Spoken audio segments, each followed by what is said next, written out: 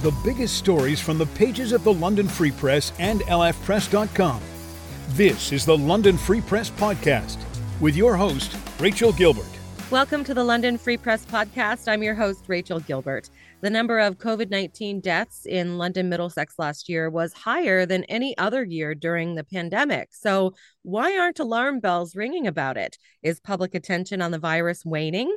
Meanwhile, London's emergency rooms continue to operate at overcapacity. So a new clinic opened this week for children. And today I'm talking with London Free Press health reporter Jennifer Bieman to get our COVID update. Hi, Jennifer. How are you? I'm fine, thank you. How are you?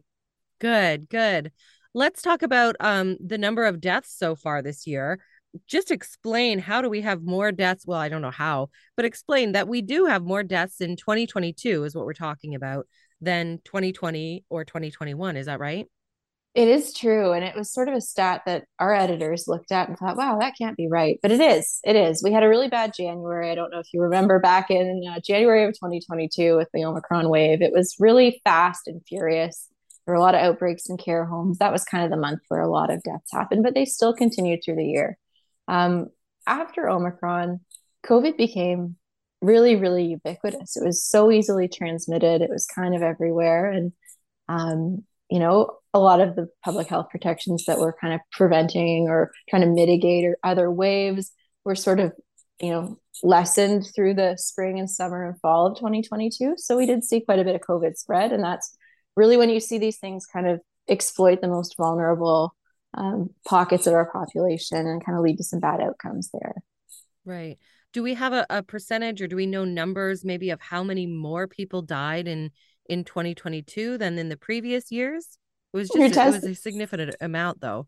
It really was. You're testing my memory on it, but we were in over 200 deaths in 2022, which was quite a few. The one thing that we do know from public health is that a lot of these people were very vulnerable to begin with. So they're in care homes, they're older, they're seniors, they've got a lot of comorbidities, a lot of things that are working against them, certainly. And then when COVID comes along, it's a contributing cause to their death, if not the immediate actual pressing instant cause. That's different than other waves of the pandemic. I know, thinking back to 2020, 2021, COVID was mowing down, 50-year-olds, people, in their 60s with a lot of life before them and really otherwise healthy people. And so that was kind of the pre-vaccine era. And now COVID has transitioned to this sort of thing that's still a danger to quite a few people, but mostly are more vulnerable people. So now we're getting these deaths because it's the more vulnerable.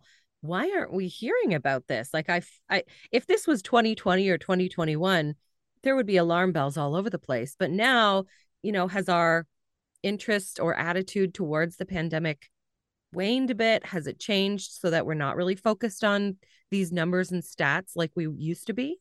Well, that was really the focus of one of my recent stories. I spoke to a bioethicist here at Western, Maxwell Smith. He's also was on the kind of the COVID table ethicist board thing for the province when they were going through all these vaccine rollout ethics questions. And he was saying, this was a predictable trajectory, if not an unfortunate one. Certainly, we don't want to marginalize the vulnerable even more. But when diseases become more of a threat to marginalized or vulnerable people, but less of a threat to people who are privileged, healthy, able-bodied, interest does start to wane. And he said he'd seen this in other diseases, and it's unfortunate it's happening here, but it's a decision and sort of something we should probably keep in mind is that, while COVID generally is less of a threat to people like you and I who are younger, healthier, vaccinated, all that kind of good stuff, it's still a threat to some people. And that's really kind of the unfortunate bit about it, is that deaths are still happening. It's still a threat to certain populations, certain people. The buy-in early on a lot of public health measures to protect everyone all the time, and that kind of thing was really quite large. But as the pandemic's gone on, public acceptance and sort of interest in those broader mitigation strategies also seems to have waned. So that's kind of where we're at now. More people are immune. We've been vaccinated, or we've had COVID, or both. Or both. Yeah, exactly. Yes. Is there something that the experts think we should be doing to protect the most vulnerable of us still? I know a lot of the measures have gone away, but do they think we should be bringing some back? Maxwell Smith in the story was saying, we don't necessarily need to lock everything down. That's not what we need. We don't need to go all the way on this, but there could be things in public discussion about mitigation strategies such as masking or other things like that don't really have a giant cost, but could help. So there are ways that certainly there's room for discussion here about ways we can kind of help protect the vulnerable as much as we can, while still kind of carrying on with life as usual. Because certainly, that's kind of where we're at right now with COVID. It's, kind of around, and it's gone to kind of a personal responsibility to protect yourself. Sure. But, a lot of vulnerable people could try to do everything right and still get it just, because they're vulnerable. Absolutely. I did, along with that, I found this quote fascinating in your story from Maxwell Smith.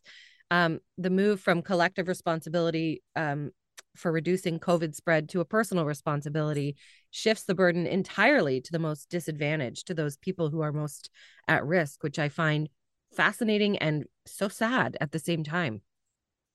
Yeah, but that's the trajectory of other things too, right? Like, Sure. other diseases in the past have gone that way too. So it's kind of, while it's a predictable trajectory for COVID to take, it's one that certainly we should be aware of, definitely, about, that it is still out there, that it is still a risk to people. And maybe there's things we can do to help mitigate that risk. Yeah.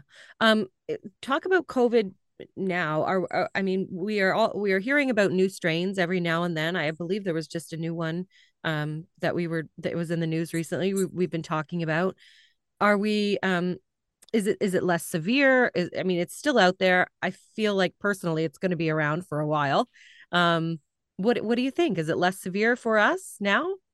Well, COVID is with us. It's going to continue to be with us. We're tracking variants very closely. And this one is the Kraken. It's got a very fancy, XBB kind of title to it, but the Kraken is kind of its little nickname. And, it's showing up in Ontario. It's very, from what, researchers, people have said, it's very, very virulent. It'll definitely, or transmissible. It'll definitely spread quite a bit. It'll be interesting to see how it plays out. And it may become a dominant strain here. We're in a different position than we were in the early days of the pandemic. There's a lot of vaccination, a lot of booster uptake. We have an Omicron specific booster now. And again, like you've said, a lot of people have had COVID. A lot of people have been infected in addition to being vaccinated. So we've got a population that's a bit more used to COVID now. Sure. I don't know that I'm not living in fear of Kraken. I guess that would be the way to put it. I think that we need to manage it and mitigate it and make sure that it doesn't really exploit our most vulnerable people and lead to a lot of problems and severe outcomes for those people. But, it's one of those things, right? The COVID's going to continue to mutate. There'll be new ones that come along. So far, I'm not seeing experts really going crazy about this one. It's an Omicron strain, like a subvariant, and Omicron has generally not led to as many severe outcomes as Delta or even Alpha. Sure. Generally. Sure. Let's talk about emergency rooms, because we know, and we're shifting a little bit, because we know that emergency room wait times in London and everywhere really in Ontario have been extraordinary, right? But now there's a new assessment clinic that they've opened. It's been open since December, is that right? But now children are able to go. So just explain what this new clinic is, how this is going to help the ERs. Yeah, so the old assessment center at Carling Heights Community Center moved to Victoria Hospital's Building 24 in like the fall. And we gave the Carling Heights the community center back. In December, they switched it to be not just a COVID place, but a place you can go for flu or colds. If you have a running nose or a fever, you can go and be assessed there, which is great because it means that people that are feeling unwell, that can't get to their family doctor, don't have a family doctor, have a place to go that's not the ER. And it's been really quite successful with adults. So for that whole month of December, they were doing adult appointments for the cold COVID flu clinic.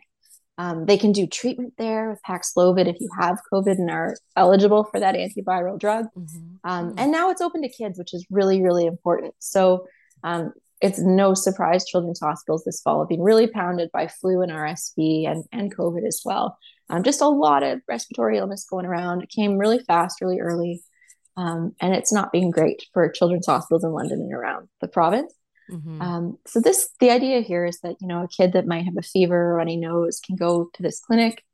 It'll keep them out of the ER. And that's kind of, that's the hope. So they've got Mondays and Wednesday appointments now. They're willing to and able to expand them if there's a lot of demand, but it's by appointment only, particularly for kids that don't have access to primary care or are at really high risk for severe outcomes. Sure. Is it, so sorry, you said it's appointment only, so you can't just walk in? Not right now. No. And where do you make an appointment for that? Well, there's online. I think it's COVID vaccine testing, LM, something like that. It's in the story. But yeah, we'll it's check out, well, obviously we'll check out the story.